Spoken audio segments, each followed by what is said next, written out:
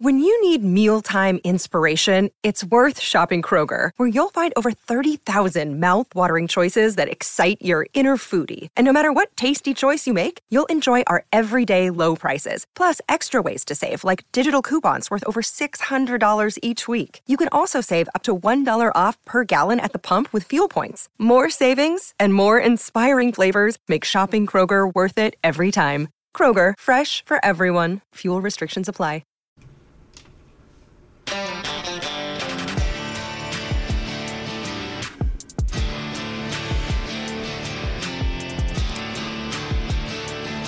This is the Main Attraction Podcast. Now here are your hosts, Justin Strawn and Ryan Nelson. Welcome to the Main Attraction Podcast, where we discuss the biggest television shows and movies in the entertainment industry. I am your host, Justin Strawn. Joining me each week is the other host of the show who knows better than to book a vacation at the White Lotus, Ryan Nelson.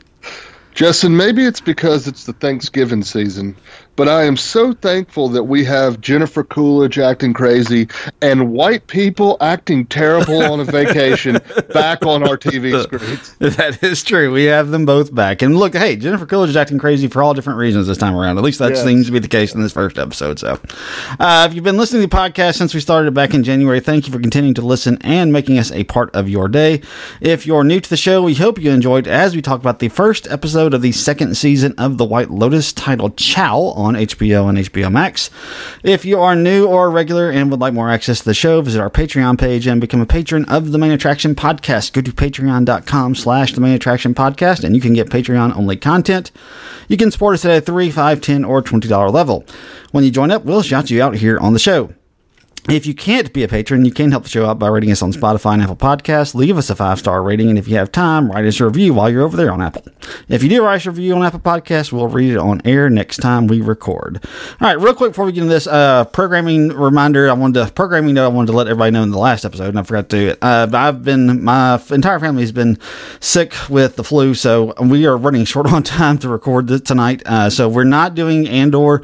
We will get back to Andor next week. We apologize for that. Like I said, it's just been kind of crazy around my house. So that is all on me, but we will get back to it next week. We have a lot to talk about with that as well, but we will get to it when we cover episode 9 next week. So I just want to let everybody know that. Now, let's get on to this. So we are talking about the second season of White Lotus. It debuted tonight on HBO and HBO Max. We just finished watching it. Ryan, general thoughts? What'd you think about this first episode? I love this show. It's really good. I could take 20 seasons of this. And I was reading some of the critics, and some of them were like, I enjoy this, but really another dead body? I don't care. Okay. It could happen at every resort. True. That doesn't bother me at all. I love the premise. Everything about this, I love. I'm telling you, I could watch 20 seasons. If you have great actors and people who are skilled at comedy, and my God, if you could just keep adding Jennifer Coolidge in every season. I love it, man. It's great. Yeah, that was gonna be my first thing. So they start off with a dead body, just like they started off last season with a dead body. Then they go back a week and basically tell the story of how they're getting to this. And so my question to you was going to be this, did it strike you as, they are just really confident in their story and that they can pull this off again? Or does it strike you as, they seem to be short on ideas, and I guess obviously that answers the question. So, I think it's a little formulaic, but I think they know they can pull it off. Yeah, and I'm fine with that. Yeah, I am too. As long as you do it correctly, I think it will work out. I think it will work out well. And apparently, there are more guests that are involved this time around in Dime, because they said how many guests? A few, just a few. Yeah, that was hilarious, and that also was to show you, this season is different. Yeah, it is. There's several people dead, so yeah. Yeah, so like I said, they don't tell you how many died, so you just kind of are left wondering. But the thing about the first season was when they introduced the death of a character, like they introduce you to Jake Lacey's character in the first episode of the first season, and you don't know who his died, but like I said, I binged that first season because I ended up watching it when I had COVID back in January of this year. And that's when I binged it like in 2 days. I watched like 3 episodes one day and watched 3 episodes the next day. And when I was watching it, you don't really think about the death that often. I remember once we finally got to, it was like, oh yeah, they did that at the very beginning. I feel like this is probably going to weigh a little heavier in this season. Maybe I'm wrong about that, because there is the one character, and I don't remember them saying Cameron's wife's name. What is her name? Because I don't remember them actually saying it at any point. Yeah, I wrote it down because I saw it in the shoot. And I'm pulling Daphne. Okay, is that her name? Okay, because Daphne is like, she's talking about death a lot in this. Right. Yeah. So, like I said, it feels like that it's going to be a little bit more integral to the plot this time around than it was last time, because what they were kind of putting forth is, yeah, somebody died. Like, that's like the least most important thing that happens in that's a good point, because like you said, I kind of had forgot about that, but now that you mention it, Daphne, who obsessed with Dateline, yes, and I love her, like, oh my God, husbands killing wives, right? Yeah, because I always used to joke. My wife loves those ID shows and Discovery, and every time I'd walk in the room, it was like, and this is the best way she found to kill her husband. I'm like, do I need to like be aware? Right. Every time it was like, Wahab's gone mad. That's right. Like, this is the only stuff you're watching. We can communicate about this, sweetie. But that was a good pickup by you. That it's interesting that she was the one who found the dead body, and this was a obsession of hers. Right. These type shows. Yeah, and she's talking about it quite a bit. So, yeah, I don't really know where to start with this. I guess let's start with the one returning. I guess technically the two returning characters. So we have Tanya, who is returning, who is played by Jennifer Coolidge, who won an Emmy for Best Supporting Actress, and it's very important to note that no one in this cast from last season, like I said, these are the only two returning characters. No one in this cast from last season was nominated as a Best Actor, Best Actor or Best Actress, because there's no real like main star of this show, and that's going to be very much the case in this one. This is very much an ensemble cast, and everyone is a supporting actor for the most part. You can't pick out, okay, this is about this person. That's not going to be the case with this show. It's not going to be the case. It wasn't the case last season. It's not going to be the case this. Yeah, episode. I was going to say a couple of the episodes, like there was the episode on the boat. That was Jennifer Coolidge's episode. Yeah. Mm-hmm. And then there was the episode where Steve Zahn got really drunk. Yeah, that was his. Yeah, and so that was kind of his. And then, like, Jake Lacey had one, him and his wife. Right. So, like, each of them kind of had, like, an episode. Because I'm with you. I had a very hard time, and I'm doing something similar to what you did not long ago on the Tyrion Lannister. Because I thought, they're all doing a good job of doing their part. Right. They are. Because Michael Imperioli is going to have an episode. Oh, yeah, Will. Mm-hmm. Yeah. F. Murray Abraham is going to have an episode. Yeah. There's like, yes. I mean, there's no way you would F. Murray Abraham without him having just one episode that he just gets to kind of cook on. So, Aubrey Plaza, and again, she is going to have an episode where she gets to cook, because you don't get her without the intention of letting her have at least a small time period where she gets just kind of cut loose. I think what they're telling us in the beginning of this, and it makes sense, because the introduction, the opening theme, it changes. Last season, it was all Hawaiian themed, and the music was very Hawaiian sounding. This season, it's all basically like Renaissance art style is what it is, and the amount of sexual imagery that is in this opening scene, so they're basically telling you there's going to probably be quite a bit more sex in this. A lot more sex in this first episode. Yeah, there really was, and like I said, and it wasn't like. And what's so great about a show like this is they don't always put like. The sex isn't always like that incredibly appealing all the time. Like the one really obvious sex scene is with Jennifer Coolidge's character Tanya, and is it Jeff? What's it? I can't remember. John Grease. John Grease. I always want to Uncle Rico from Napoleon Dynamite. Yes, he plays Greg. He's Greg. I wasn't expecting to see Uncle Rico's bare bottom, but here we are. But I will tell you, one of the funniest sex scenes I've seen in a long time. Exactly. And like I said, that's what, I mean, they don't present it as like this like really desirous thing. It's presented with humor in this. Like I said, so it's just kind of interesting the way that they put this take on it. And I don't know how it's going to be played out in the rest of the, I'm sure there will be some that are very sensual and there will be some that are more like this, where it's humorous in which the sex scenes are presented. So like I said, it's interesting to see their take on it. And Cameron and Aubrey Plaza? No. Oh, yeah, Daphne. I'm sorry, yeah. Daphne and Cameron's sex scene, I like how they did a little wink to the first season where he's doing a gorilla type noise like Steve Zahn did. Yeah, like he did. That's true. That's true. I was like, oh, that's an Easter egg for season 1. Yeah, I actually forgot about that till you mentioned, so I'm glad you mentioned it because I had totally forgotten about that.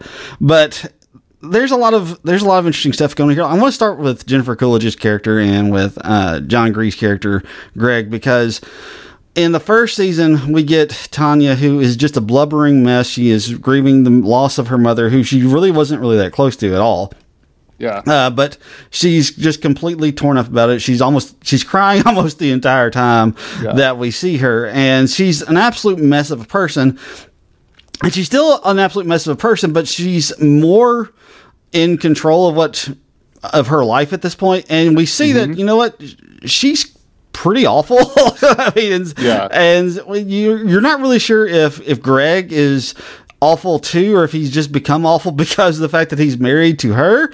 That's a good point, because he wasn't that bad last season. No, he wasn't. He's pretty bad this episode, but like you said, was she the cause of that? Yeah, that's what I was kind of wondering throughout the course of this, because when we met Greg in the first season, he thought he was about to die. He thought he had a terminal illness, and he told, and when he meets Tanya, she's in this really weird, crazy stage of her life, and she's still crazy. There's no question about that. There's no doubt. But he said he was all about the crazy in the first season, and here in the second season, he doesn't seem to be all about the crazy anymore. He seems like he's kind of over it. And I was going to say they did a good job of.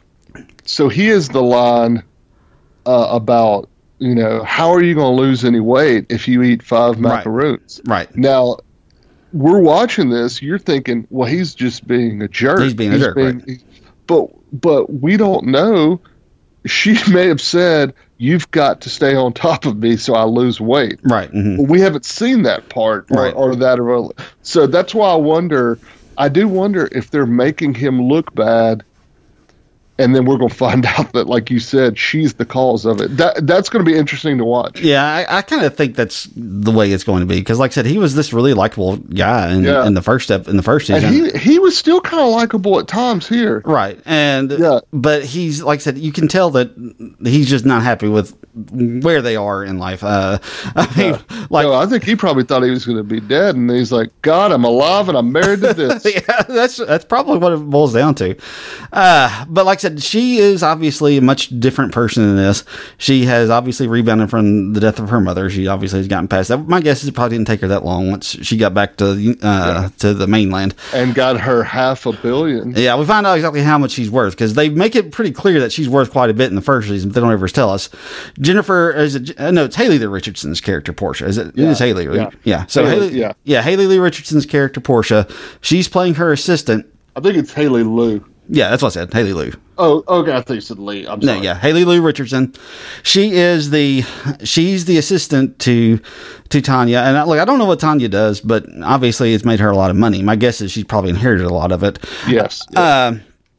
But she's extremely wealthy, and she has this assistant who she has asked to come onto this trip, which makes Greg really angry, because Greg said he didn't want her to come. And this is a problem. This is where we start to see, just the controlling.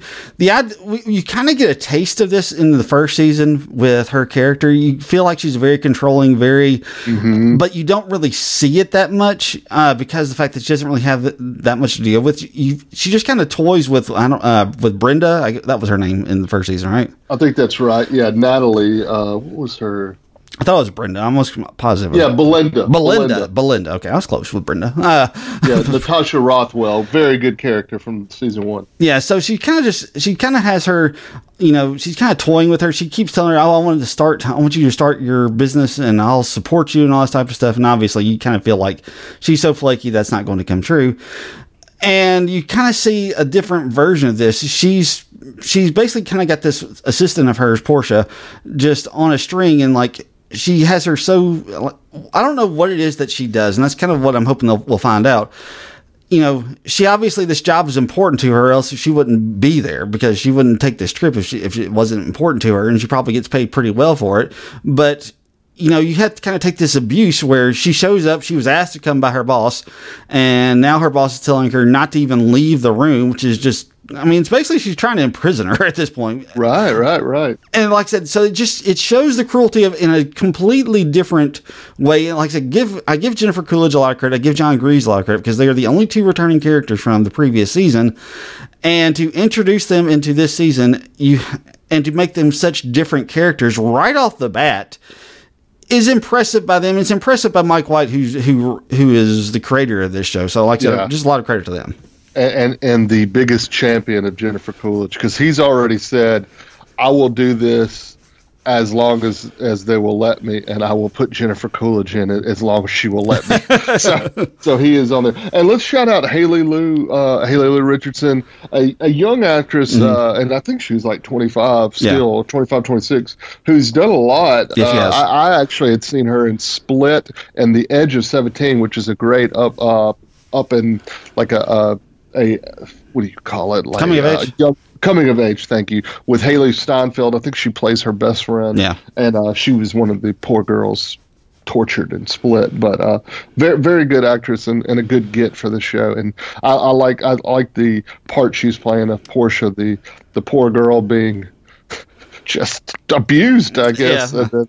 Yeah, a young Gen Z being abused. Yeah, for basically she's trying to make her way in life, and this is the way that she wants to go about doing it. And whoever it is that she's talking to on the phone, is trying to tell her, just quit, leave her alone, just don't worry about her. And she just wants this job. It's very similar to the role that Anne Hathaway played in The Devil Wears Prada. I kind of got those vibes with it. So obviously, but this is a little bit different, obviously, but those are kind of the vibes that I got from it. So, all right. So where do we want to go next? Do we want to talk about the 3 DeGrassos? Do we want to talk? Let's talk about them. They were fun. They were. So we have 3 DeGrassos. The eldest is being played by F. Murray Abraham.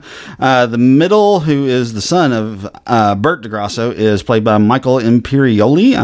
I always pronounce his name wrong. That's right.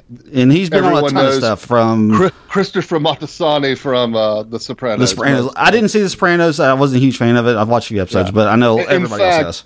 There is a famous Sopranos Twitter joke account called, I believe it's Socialist Sopranos, and they have this GIF, and it's Michael's. And it's a meme of Michael. It's Michael, his character Christopher Moltisanti, smoking a cigarette, and during the actual scene, he's like, "Hey T," and so the whole time I could see him talking about the show, because he's going to say, "Hey T, it's a show about vacation and where people don't vacation." I can just see it now. That's what it's going to be. Yeah, it probably will be so. And the youngest is Adam DeMarco, who plays Albie DeGrasso. They obviously are all very different they're three very different characters. F. Murray Abraham's character is playing the classic womanizing old geezer, creepy old man. Who has the farts. Yeah, who has the farts because he can't stop farting. And blame the Prosecco. Write that down, Pete. Good to know. The Prosecco, that's right. So you'll know if you ever had that issue, just blame the Prosecco. Michael Imperioli's character is in the midst of what's probably going to be a divorce. That scene where he is talking to... I wasn't really sure if they were actually divorced yet or if they... Remind me not to call that wife. Yeah, I know. The amount of F-bombs that she drops on him was impressive. Yeah. I'm going to assume a sex addiction is the issue why his wife and daughter will not speak to him. Yeah. So he's, like I said, he seems to be, they insinuate that he is some type of Hollywood bigwig, and that's what they insinuate. And he is... he's on this trip. He's sad. He's kind of in a bad place. He wanted, this was supposed to be with him and his wife. That was the way they originally planned it. Something obviously went wrong, which I'm sure they will eventually tell us what goes wrong. But if you saw the trailer for this, you knew what was coming. They try to set this up where they're trying to set up in this show, at least in this first episode, is you don't know who reached out to the hookers. That's what you that's what you don't know. And if you didn't see the trailers, this is probably a little bit, I mean, it's supposed to be a little bit of a surprise, but if you saw the trailers, you know pretty quickly who it is. So, well, they make it sort of feel like it's going to be Cameron. Right, they do. They kind of make it feel that way, but it ends up not being. And if you saw the thing on the next episode, on the coming this season, it's like, okay, well, Cameron's going to fulfill that role eventually anyway. But like I said, so he's the one who reaches out to the hookers. He's the one who's asked these hookers to come, and give the credit to the lady who is playing the front desk lady. I don't know. Well, I'm not sure if that was Mrs. Ross. It's Valentina Sabrina. Okay. And Pacatore, I guess. And these are Italian actresses. If you look at their IMDb, you know, they haven't done much English, and they're doing a fantastic job. I love her scene. Yeah, I know. Where she's introducing, like, I'm so glad you're here. You're so old. Exactly. Everyone was like, okay, I guess that's a compliment. I guess I'm not sure. He wasn't really sure how to take it. Yeah. But like I said, Michael Imperioli, he's obviously going through some stuff, and this is the reason that he asked for these hookers to show up. And the scene ends with him finally engaging with the hooker, who in the first one that we're talking about is Mia, played by Beatrice Grano. I guess is. I think his is. No, that's Isabella. Lucha. Yeah. Lucha. That's right. Simona Tabasco. Mia was the other one. That's right. Yeah, that's right. I get them all confused. And after seeing her, I think he's going to be okay this trip. Yeah, I think he is. So, so like I said, like he finally starts having relations with her. We don't actually see it, but we see them starting to make out, and you obviously know where it's going to go. The younger one, who is Albie DeGrasso, who's played by Adam DeMarco, he strikes up a little bit of he notices Portia, who is played by Kelly Lou Richardson, at the pool when she's having her crying moment with whoever it is. I guess her mom, maybe a friend. I don't know who it was. Sounded like a friend. Yeah, they also said you need to get laid. So true. I cannot imagine someone's mother telling them that, but you never know. You never know. So, like I said, they kind of have a little bit of a spark, and that's when. That's when she's talking about how cute his grandfather is, and he's like, he's really not that cute. I mean, he's basically trying to say that and still be nice at the same time. Yeah. And he wanders in, and like I said, I thought he was they're trying to set him up as different than his dad and his grandfather. Yeah. And it makes me think what's going to happen is they're going to reveal at some point that he's really not that different. Maybe I'm wrong about that.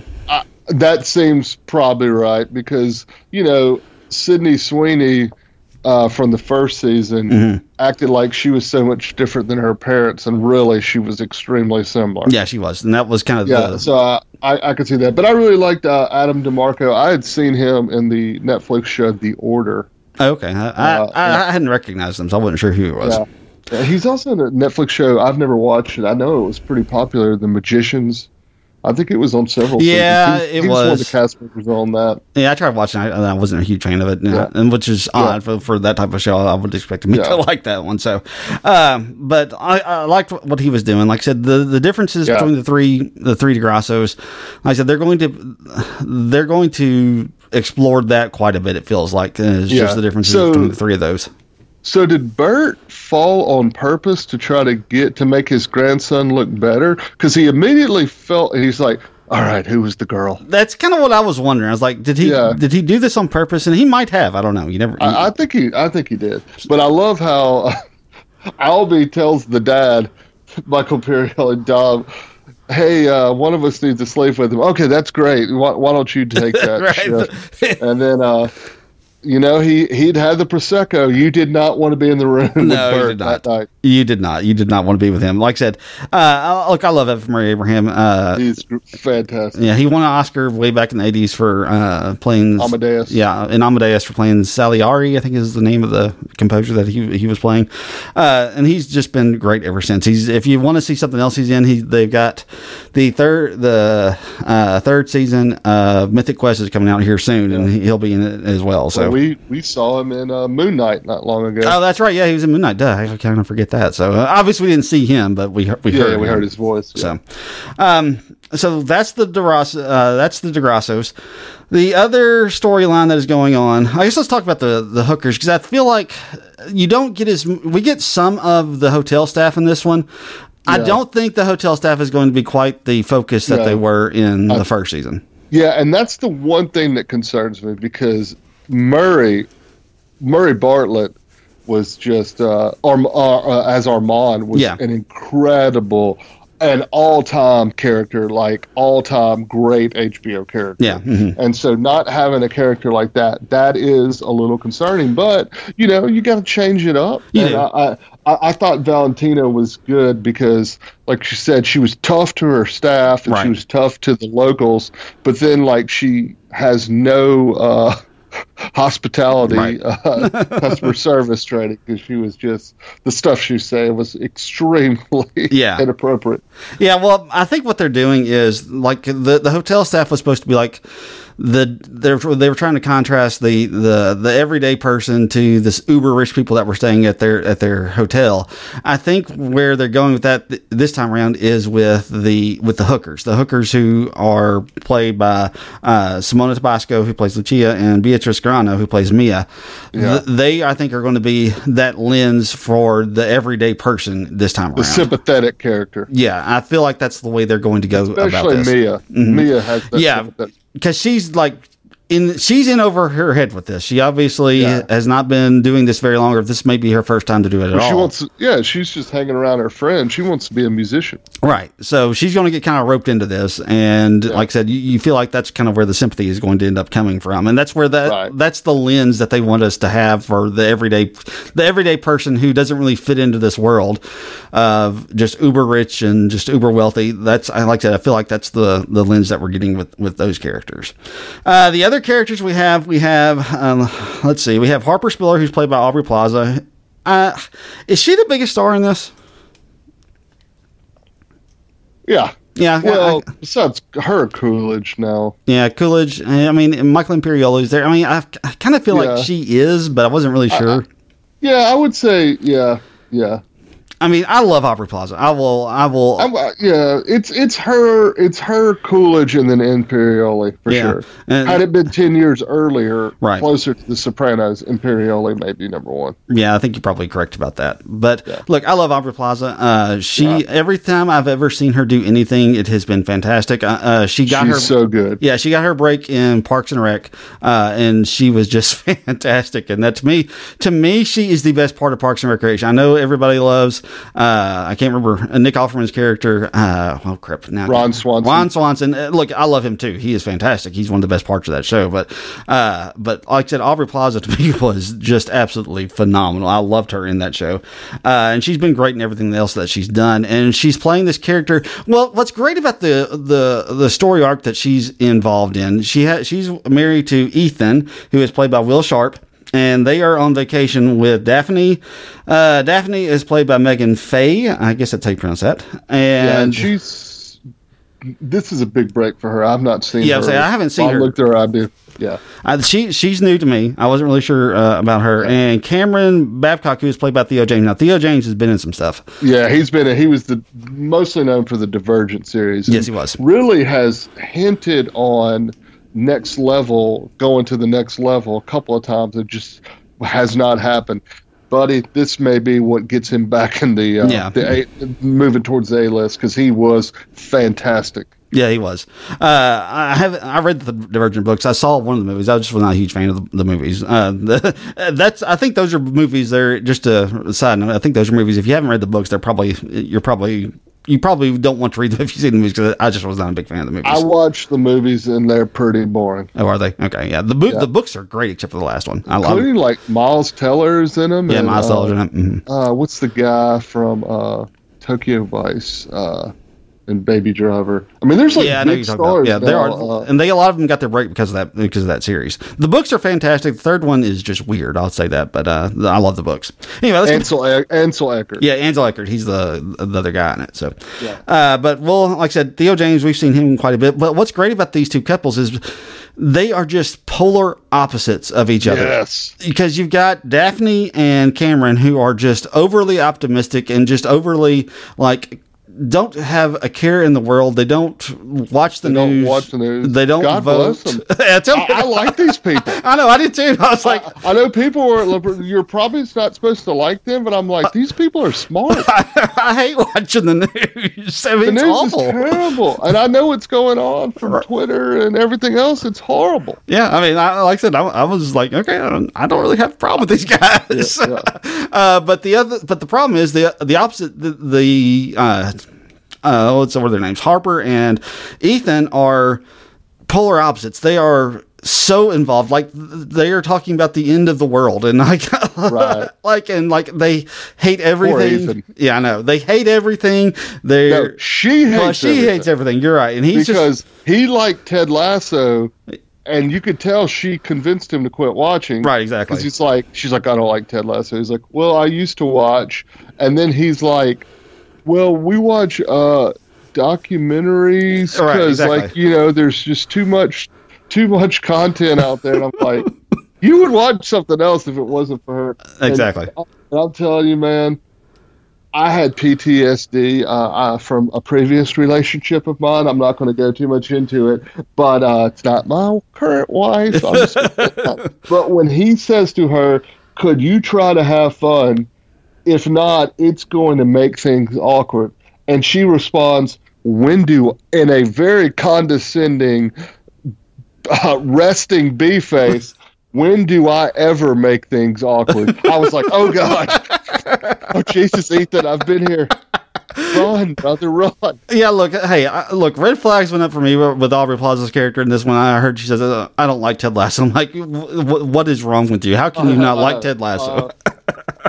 So they were really great. And also, this was where, and I'm gonna praise Theo James, because he is a very tough character, because you have to be good looking, you have to be confident, right? But also you have to be snarmy, but still somewhat likable. And he's pulling all of this off because he's so freaking annoyed by her and everything she hates. But he's acting. He just keeps making a couple of faces, but then he puts on another face. Yeah. But I will say he's doing a good job, because you can tell he likes Ethan. Yeah. Mm-hmm. He does like Ethan, even though they're different people, but there's still something about him. He likes Ethan. Yeah, there is. But I still think he's trying to bed Ethan's wife that we later see. But that's just him. That's the kind of guy he is. But I thought Theo James did a really good job of being the extremely annoyed guy, and he would say things like when he talks about when she mentions that she's an attorney for people getting losing their job, and he goes on that rant about most of the cases are false. I was like, oh God. Oh, this is not good. Yeah, that's one of the things about this show, and like I said, they're carrying over from the first season. The humor in this, it's funny, but you're not always laughing because you're so squeamish. You're just really squeamish. Like, oh my gosh, this is so incredibly uncomfortable. And they really hit that with these two couples because there's so many just completely awkward, uncomfortable moments between the two of them. You're like, ugh, gosh, I mean, you just you just want to escape as soon as you possibly can. But one of the things I do want to point out, because you're talking about Cameron and him, the scene where they make it pretty obvious that he wants to sleep with Harper, which is Aubrey Plaza's character. He's changing into his swimsuit while she's sitting right there. I mean, he knows that she can see him. There's no question about that. And there's his naked butt right there for everybody to see. But one of the things I think what felt pretty clear to me especially after watching Daphne and Cameron interact and seeing Cameron come on screen, because the very first thing, the only person we know that's going to survive this week-long stay are the hotel people and Daphne, because Daphne is the one who finds the body. Like I said, the one thing I noticed is when she is talking to that, I'm assuming which is a lesbian couple because it was two women, when she's talking to that couple at the very beginning before the show really even starts about how great it is and how the food's wonderful, and just everything about the way she was talking sounded fake. Like she was, she is just coming off a really awful week, and it's now, and so it makes me feel like her husband has just been absolutely awful to her this entire week. That's the vibe I got.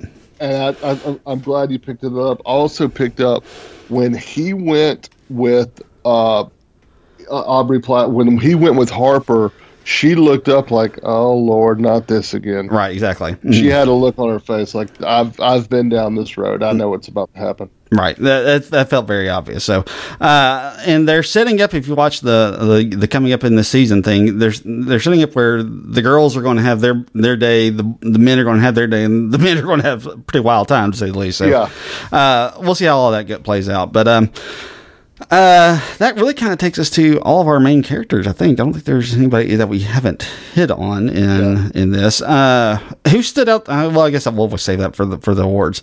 Is there anything else we need to talk about before we get to those awards? Let me go through.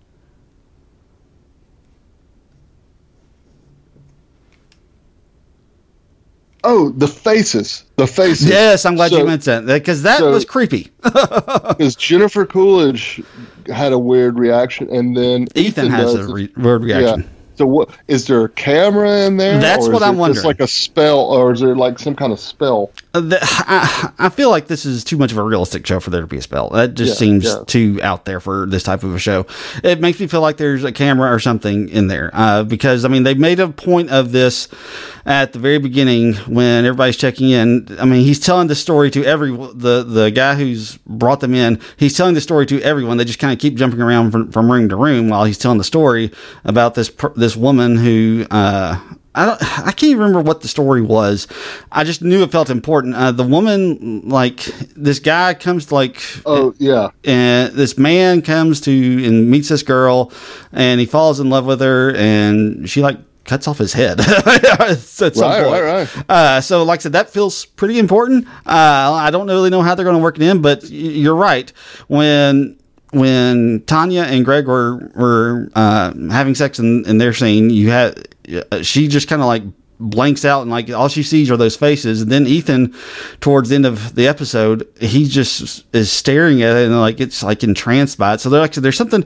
Maybe there is a spell or something around it. I don't know, but like I said, this show has been really grounded in realism, so I can't imagine them going down that road with it. But I guess it's possible. So what were your thoughts? Yeah. I thought the same thing. I'm thinking camera. Yeah, that's what I'm kind of thinking. And I think it's something about the cameras catching people's eyes, so they're looking into it, and maybe it causes almost like a trance. Maybe, I don't know. Well, like I said, I'm glad you mentioned that because I forgot about it. It was funny, the Jennifer Coolidge one especially, because her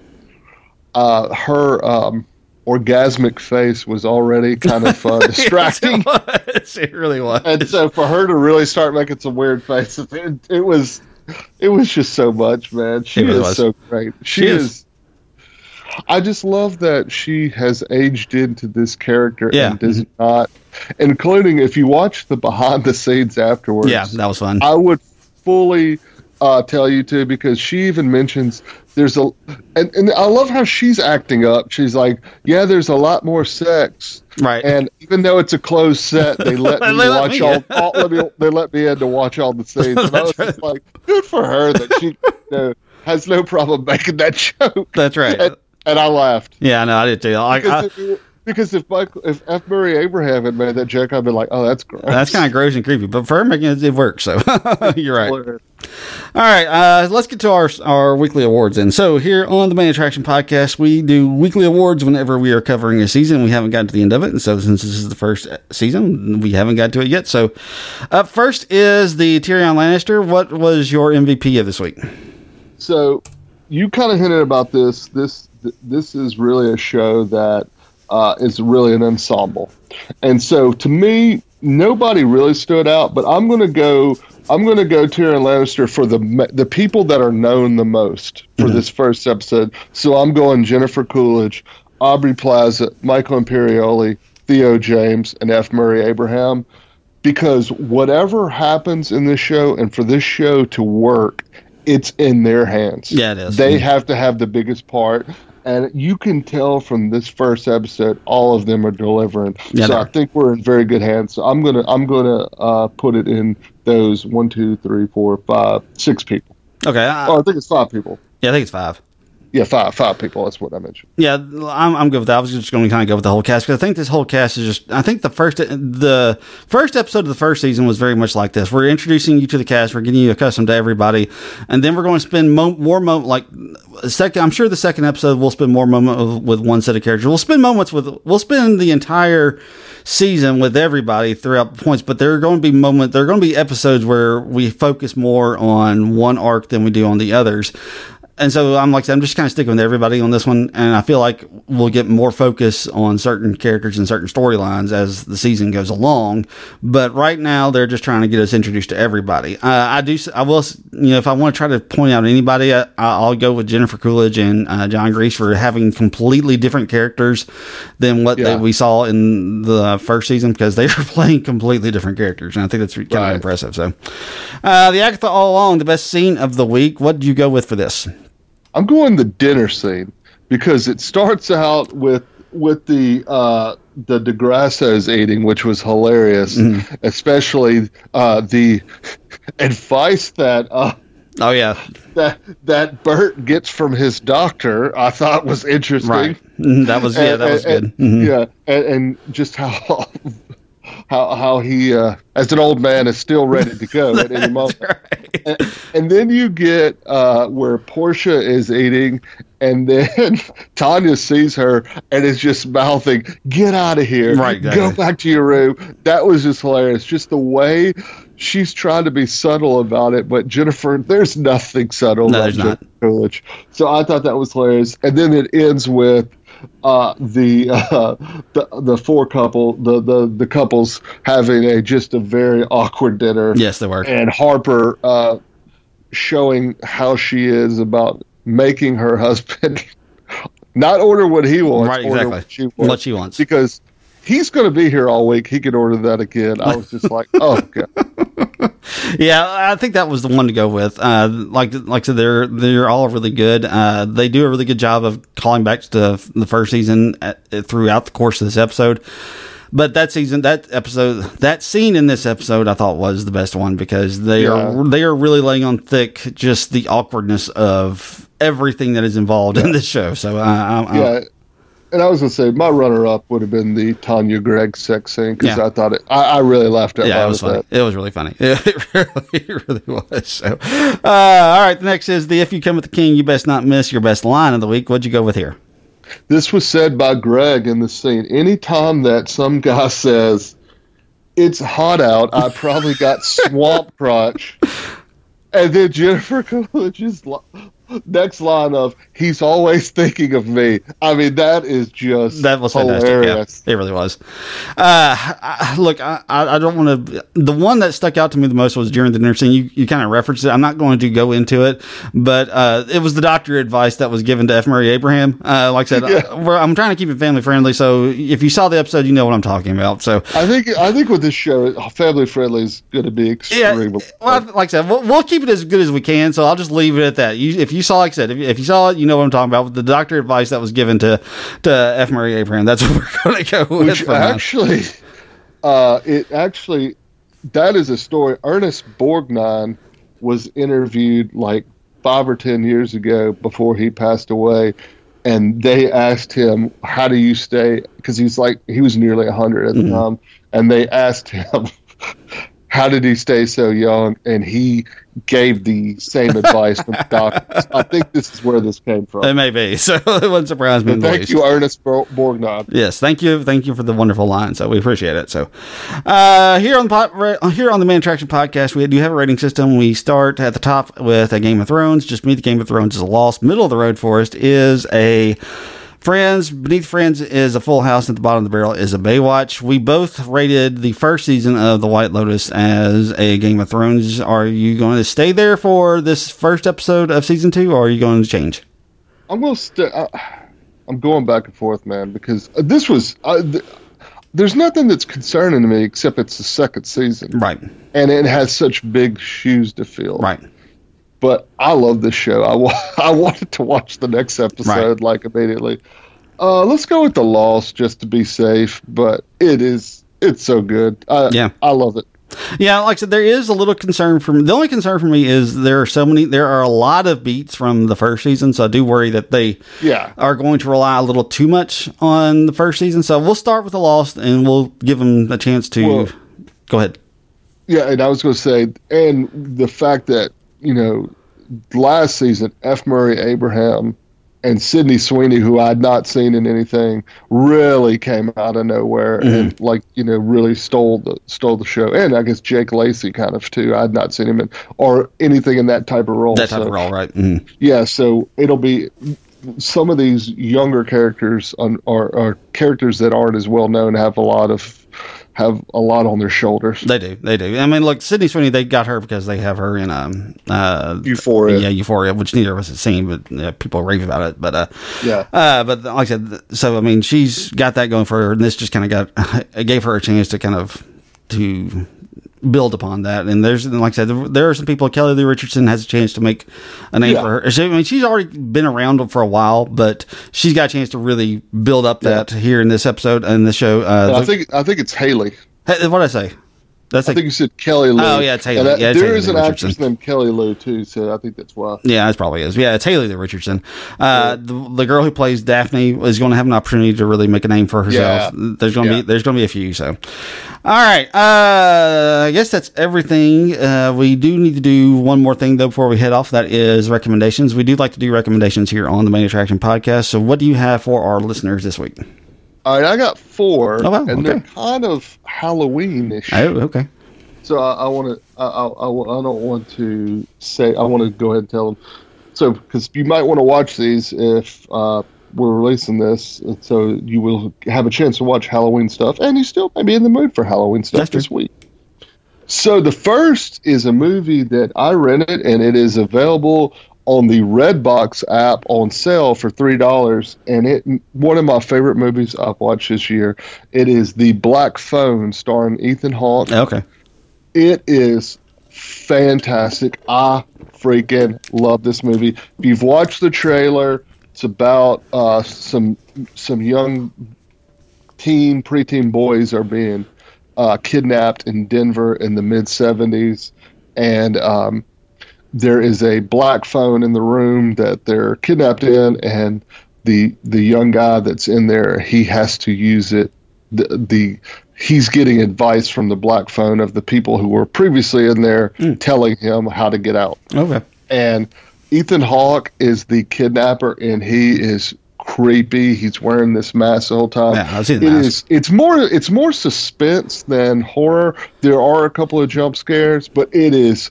I love this movie. My wife and I were like, this is one of the best movies I've seen, and I still can't stop thinking about it. So The Black Phone, I would highly recommend it, especially if you're looking for a scary movie. The second one is a Netflix movie that we actually watched yesterday, and it made me want to watch The Black Phone. It's Mr. Harrigan's Phone. Mm-hmm. It's one of their top movies right now, starring Donald Sutherland. It's a Stephen King short story. It's also got I believe his name is Jaden Martell. That's his name. Young actor. You've seen him in stuff like It and Defending Jacob, which was a show on Amazon. He's been on a lot of stuff. Young actor, and it's about Donald Sutherland plays a man who's older man that's dying, and this young guy gives him a phone, and after he's dead, his phone someone keeps answering. Okay, cool. So there's some little horror suspense, but it's actually really good. The third thing, I watched The Patient on Hulu. It finished with Steve Carell and Donald I need to Gleason. finish that. I lost track of it after like the third episode. I need to go back to that. Well worth it. All the episodes are out. Highly recommend. Very, very creepy as well. Serial killer has kidnapped his psychiatrist in the basement. Well worth a watch. My last thing is a Netflix show. I've been watching Netflix again. Yeah, shockingly. The Watcher. I've heard about that. Is a Ryan Murphy show with oh God, man, I cannot remember who's on this. Oh, Billy Cannavale and Naomi Watts are the couple that buy like their dream house, and there are a bunch of weirdos in the neighborhood that one of them is staring at them. Okay. And Margot Martindale, the great Margot Martindale, is one of the neighbors who's harassing them. So, lot of Jennifer Coolidge is in this as well. Okay. she's their real estate agent and friend. So okay. It is a fun watch. Bobby Cannavale is a really good actor, good in everything, and he's good at playing like a jerk and like the dad at the same time. So I would recommend it. It's a fun watch. I would watch that last. Black Phone, man, if you're looking for a Halloween movie, watch that. And then I think The Patient needs to be one of your next binge, everybody. Yeah.